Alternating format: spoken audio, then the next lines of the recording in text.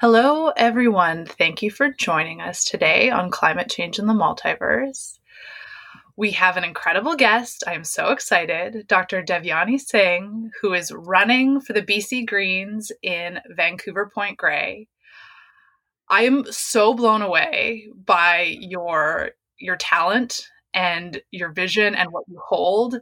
Devyani has an MBA in finance, a master's in environmental science, a PhD in energy and climate policy from the Faculty of Forestry at UBC, and she's doing a postdoctoral fellowship in oil and gas studies of what's going on in Canada. You are the perfect person to be in politics. I'm just completely blown away. Thank you for being here. Thank you for doing what you do. Thanks, Kelly. I'm excited to be here as well. So I feel like it almost goes without saying why you're going into politics, but why don't you tell us anyway?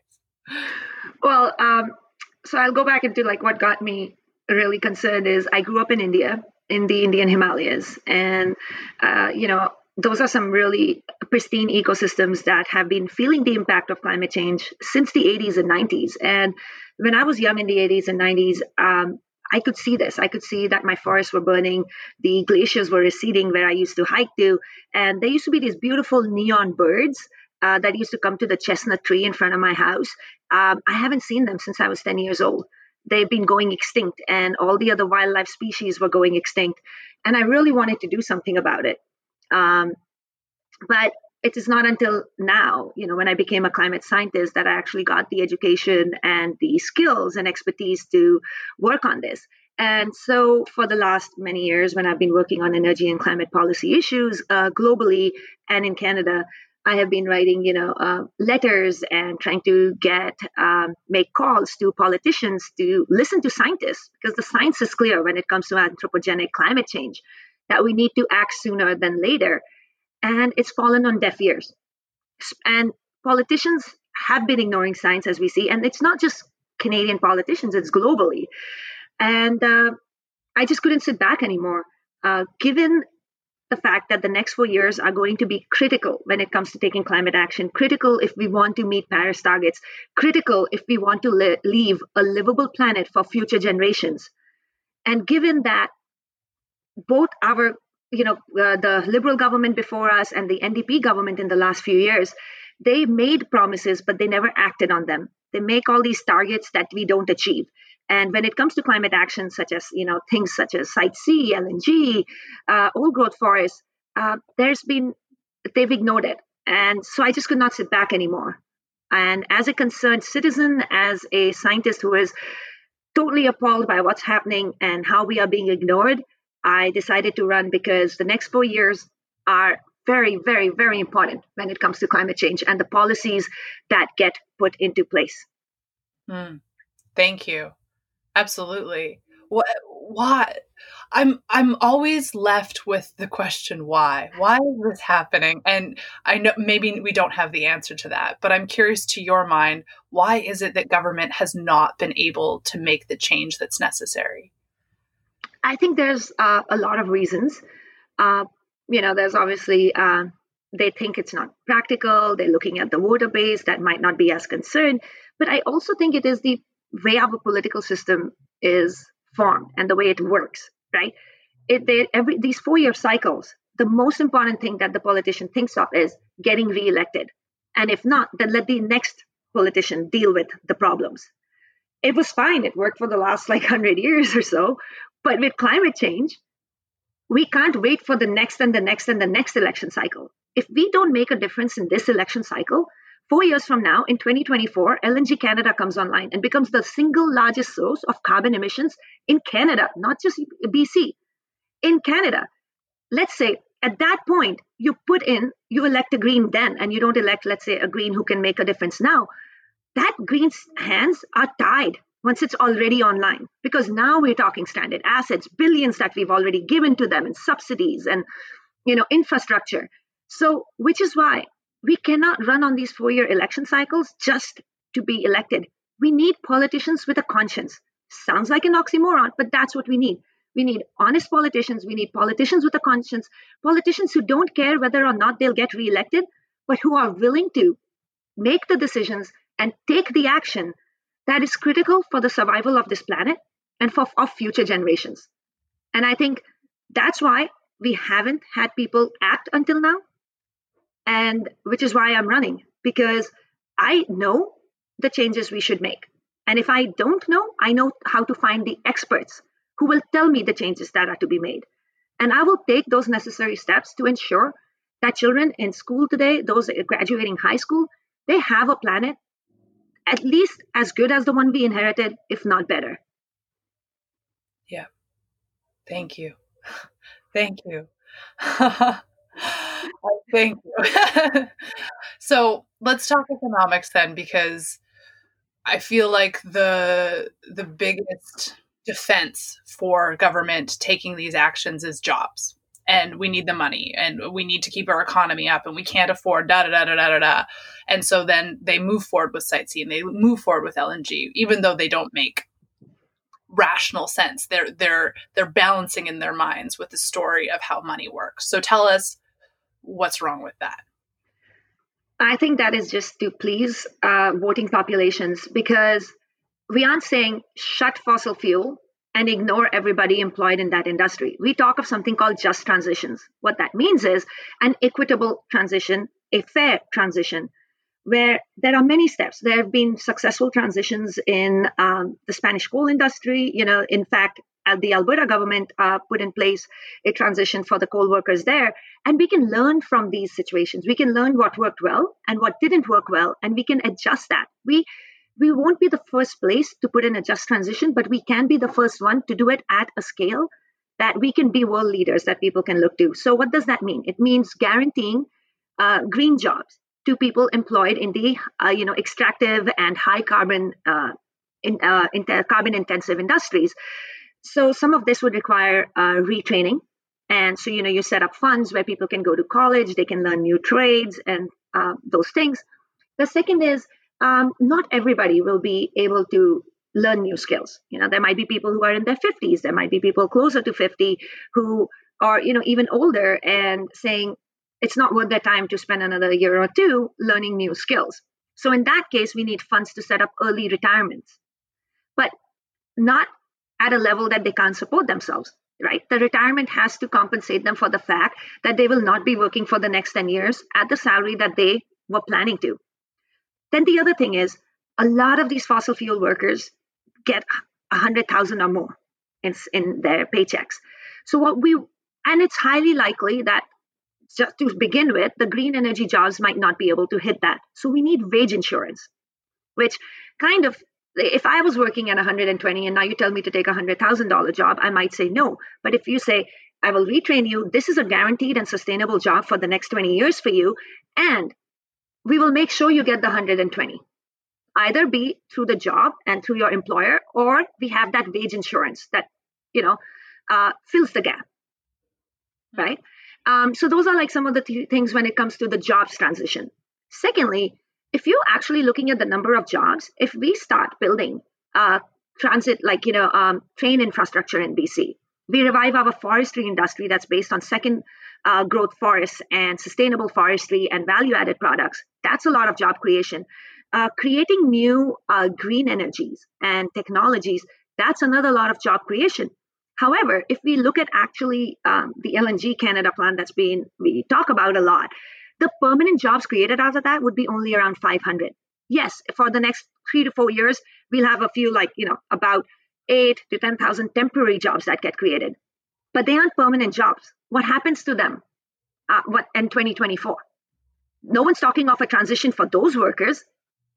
But if you transition them to the clean energy, they have a job that's long term. The other thing is, a lot of these transitionary jobs is not British Columbian labor. A lot of this labor comes from outside, right? It can come from Alberta, or you look in Alberta, there's a lot of people who come from the East Coast to work in the oil and gas industry.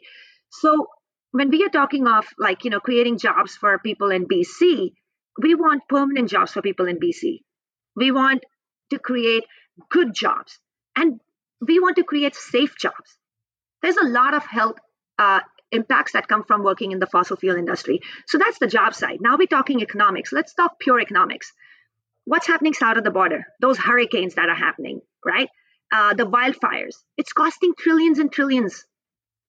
And in terms of finances, it's actually cheaper for us to take action now because we are a little north. So the northern countries feel the impacts a little later than those who are more on the equatorial. So, but we still have a wildfire season every year in BC that impacts a lot of us and damages property and even high value timber, if you think about it that way, let alone even the ecosystems and the animals and all the other life that's lost, right? So it's actually beneficial for us to start taking action now when you talk about economics, than to leave it for future when we really in the depth of the impacts, the catastrophic impacts of climate change and how much it will cost us then. And the third is, we have seen whenever you tie yourself and the economy to one industry, there is a collapse. We had the forestry and the logging industry collapse, which, look at Alberta, they tied everything to oil and gas, and now then the prices have fallen so low. I love BC and I love this place. I don't want it to see it all our economy and a lot of our economy tied to fossil fuel extraction. So when we diversify our economy, even if one sector takes the brunt of the impact, our economy is resilient. And those other sectors can then, absorb the workers from those other, the industry that was impacted due to unforeseen changes. And the last I want to say is, this is the only, in the past, we've had forestry industry collapses, or in the US, there was the textile industry collapses because we didn't see it coming. We know the end of oil and gas is coming. Now, is it in 5 years? Is it in 10? Is it in 20? It doesn't matter. It's coming. And whether we like it or not, whether we make plans for it or not, it will be imposed upon us by the global community. And so if we want a resilient economy, we want us to continue succeeding and growing as an economy, as a people, as a province, we need to think long term. We need to put those measures in place that 10 years from now, when the world starts getting mad at everybody who's still producing oil and gas, we're ahead. BC can be a world leader, a role model. We pride ourselves as being the climate and environmentally conscious province, but we're not acting on it. We can be that province, and we should be that province. And I think we can. And economically, basically, climate change, acting on climate change is economically beneficial. That is what people don't understand. And it's beneficial for long-term jobs. But it often gets lost in communication because the fossil fuel industry, as we have known, has known about climate change, has spent billions around the world to cover it up and to make it sound uncertain, talk about, if you get rid of this, you won't have jobs and economy. But that is just a narrative that they like, and they spread it. But that is not the truth. Mm-hmm. Yeah, I struggle with this so much, hearing this, and it makes no sense to me that people are just so invested in money and power that they're willing to destroy the whole planet. It's beyond. So what does the next 10 years, 20 years look like, regardless of the changes we make? I mean, maybe not regardless, because we can be halting things, we can be mitigating, and we can be reversing. Can you kind of talk us through what we're looking like in 10 to 20 years if things stay the same, if we enact certain measures, and then if we go completely halting and then regenerative? So the science, as I mentioned, is quite clear. And that's why we had the Paris Agreement to try to keep temperatures between 1.5 and 2 degrees. Because is that ideal? No. We're still going to, we're still going to have wildfire seasons. We're still going to have a tiny bit of sea level rise. We're still going to have, increased precipitation events, changing precipitation events. And even at 1.5 to 2 degrees. And, we are going through the largest ecological extinction, on the planet. And so I think business as usual right now. I think every country is a bit different, but I don't remember the exact report that said this, but I remember reading it a few months ago where it said Canada's trajectory on a business as usual is leading us to a 6 to 8 degree planet. Yeah. So our emissions are small compared globally, but if we are looking at our impact, and if we were to just think Canada was the world, we're heading to that path as business as usual. Okay. So we need to, if we really want to hit net zero or carbon neutral by mid-century, be it 2045 as the Greens want, or 2050 as NDP says, but it has no plan how to get there. um, you know, we need to be carbon neutral. We need to do it sooner than later. For that, there is no one policy. We need to be doing a lot of things, right? One is we shouldn't be giving a carbon tax rebate to the fracking industry, right? I don't know if you read the details, but basically, once the carbon tax is over $30 a ton, the fracking industry now gets a rebate, while the rest of us continue paying 30, 35, 40, 45, 50, but they'll get a rebate, right? I think we need to increase carbon taxes to the level it should reach there. The other thing we need to do is electrify everything, okay? Electrify transit, electrify public transit, commercial transit, industrial transit, government transit, individual transit. Once we electrify everything, now it's on one system. Now we decarbonize our electric grid. Now in BC, luckily, we get most of our energy from hydro, but we still have about 3 to 5% that comes from fossil fuels. So we need to concentrate on moving those away from fossil fuels to renewable sources. And there is a consortium of First Nations who are investing into renewable energy, and I think we should support these local BC initiatives, local Indigenous initiatives to to generate electricity from clean sources and to add it to the grid. Now, you might think that Site C, oh, great, it is hydro, it'll add. Actually, Site C is not being built to add to the grid for us. It is actually being built so it can provide subsidized electricity to the fracking industry.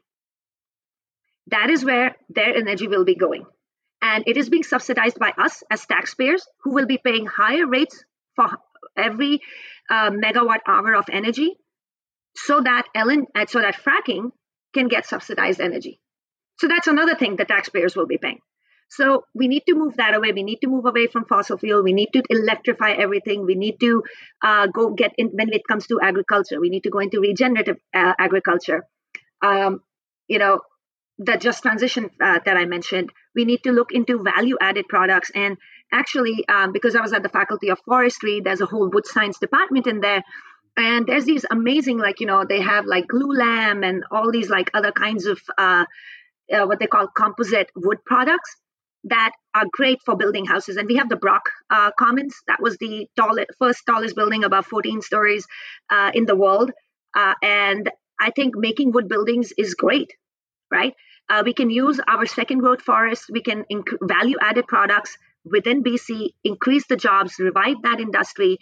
And then by building these buildings with wood, what happens is now you're locking in that carbon that came from sustainable sources, which is like I grew that tree to cut it, not taking an old growth, because we need to protect our old growth systems. And now you've put it into a structure for the next 100 years or so. So in a way, you've pulled carbon out of the air and made that building. So there's a lot of initiatives we need to take. These are just a few. And we've reached a point on our planet where we need to do all of this all at once. We can't pick and choose.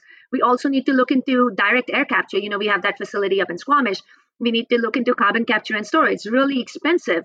But you know what? I don't think if us and the rest of the world don't get our act together, we're not just looking at net zero, we're looking at net negative. And then we need to start looking at carbon sequestration, and not just through planting more trees and managing forests well, but also carbon capture and storage, which is very expensive right now. And I know a lot of politicians are like, oh, we'll continue extracting and then we'll just do CCS and put it in the ground. But that really doesn't help, because CCS is not at the scale that we want it to be, and it's extremely, extremely costly compared to all the other things we can do that are cheaper. Yeah, and it can be an excuse just to keep consuming at the same level. Exactly, just like carbon credits are being used for that. Oh, we'll just offset, our emissions, really. And then we have the wildfire events in California, and like half your forestry credits are burnt. What happened to those credits that you offset? Now it's all in the air, and you just pumped more. Yeah. I think, and that's something that people don't really have a wherewithal for, is the positive feedback loops that are triggered by the events. and how things are getting worse faster and faster. So we do have to do things like sequester carbon, when really that's more of a Band-Aid solution. It's not a preventative solution. It's a treatment. But it's too late now for just preventative measures. We need to be implementing all the preventative measures, all of the treatments, and all the creativity and innovation we can muster at the same time. Exactly. And you know what? We have that creativity in BC. We have UBC, we have UWIC, we have all these amazing universities that if we can provide them the funding for conducting research, you think we don't have those brilliant minds in those universities who can't find us amazing, technologies and ways to achieve what we want? We have the brains, we have the capacity, we have the experts. We just need to let them see the light of day. Absolutely. Oh, so tell me, how do you stay calm? How do you stay calm knowing all that you know and watching all of this unfold? How do you do it? Well, probably once a week I do have an existential crisis, and I feel like giving up, and I'm fighting a losing battle, and nothing's ever going to change. And then I remind myself that if that's how I think, then nothing will change, right? Okay, maybe I wish we'd taken this action 5 years ago, and we would have had stopped climate change at 1.5 degrees. If I act today, I can maybe stop it at 2. If I act in 4 years from now, I can stop it at 3. Yes. Is 3 good? No. It's worse than 1.5 and 2, but it's better than if we do nothing and it hits 6, right? So that's what keeps me going and fighting every day, is keep fighting, because the day we start taking action, it'll be that much less catastrophic. And I say less catastrophic because we're still going to hit catastrophic. We're already seeing that. You think what's happening in the US right now is not catastrophic? We got lucky this year. We didn't have our crazy wildfire season, but we hit it every year in BC. We're going to be having a lot of these impacts, and we're going to be feeling them soon. Bangladesh is drowning. India's feeling droughts and floods at the same time. Island nations are sinking. It's happening. And the decisions we make here impact them, right? We just might not be seeing it right away, but we need to do this. And if we owe it not just to ourselves, but to all the people, the marginalized, the poor, who are feeling the impacts of this the most. And they are the ones who pay the most. We owe it to the world, we owe it to the planet, and we owe it to future generations. And which is why I keep fighting. Because if a person with the knowledge and our training, like me and other climate scientists, if we give up, then there really is no hope. Which is why I'm running, because I gave up as science, as just a scientist that I wasn't being listened to. I figured it's time for me to get elected now and take this argument and all this passion into the legislature and make the right policies happen in the next 4 years. Absolutely.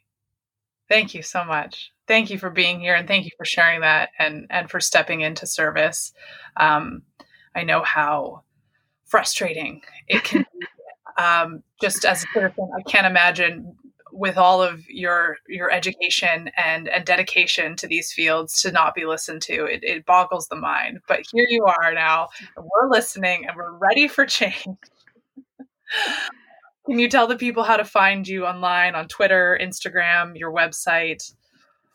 Yeah, you can check out my website at devyanisingh.com, which is DEVYANISINGH.com. You can email me through that. You can follow me on Twitter at it's Kumari, KUMARI _Devyani, DEVYANI. And on Facebook, I have a page that says Devyani for MLA. You can find me there. But if you go to my website, there's links to all of these. And please feel free to, email me, tweet me, direct, whatever. I don't know the young people terminology. Just message me. Yes, direct message me, or give me a call if you want to know more. That's what I'm here for. Not just as a representative, but also as a climate scientist who cares about communicating the problems of what we are facing. And definitely as your representative, I want to hear from you and how I can best serve you. Wow. Thank you so much. Thank you for being here. Thanks, Kelly.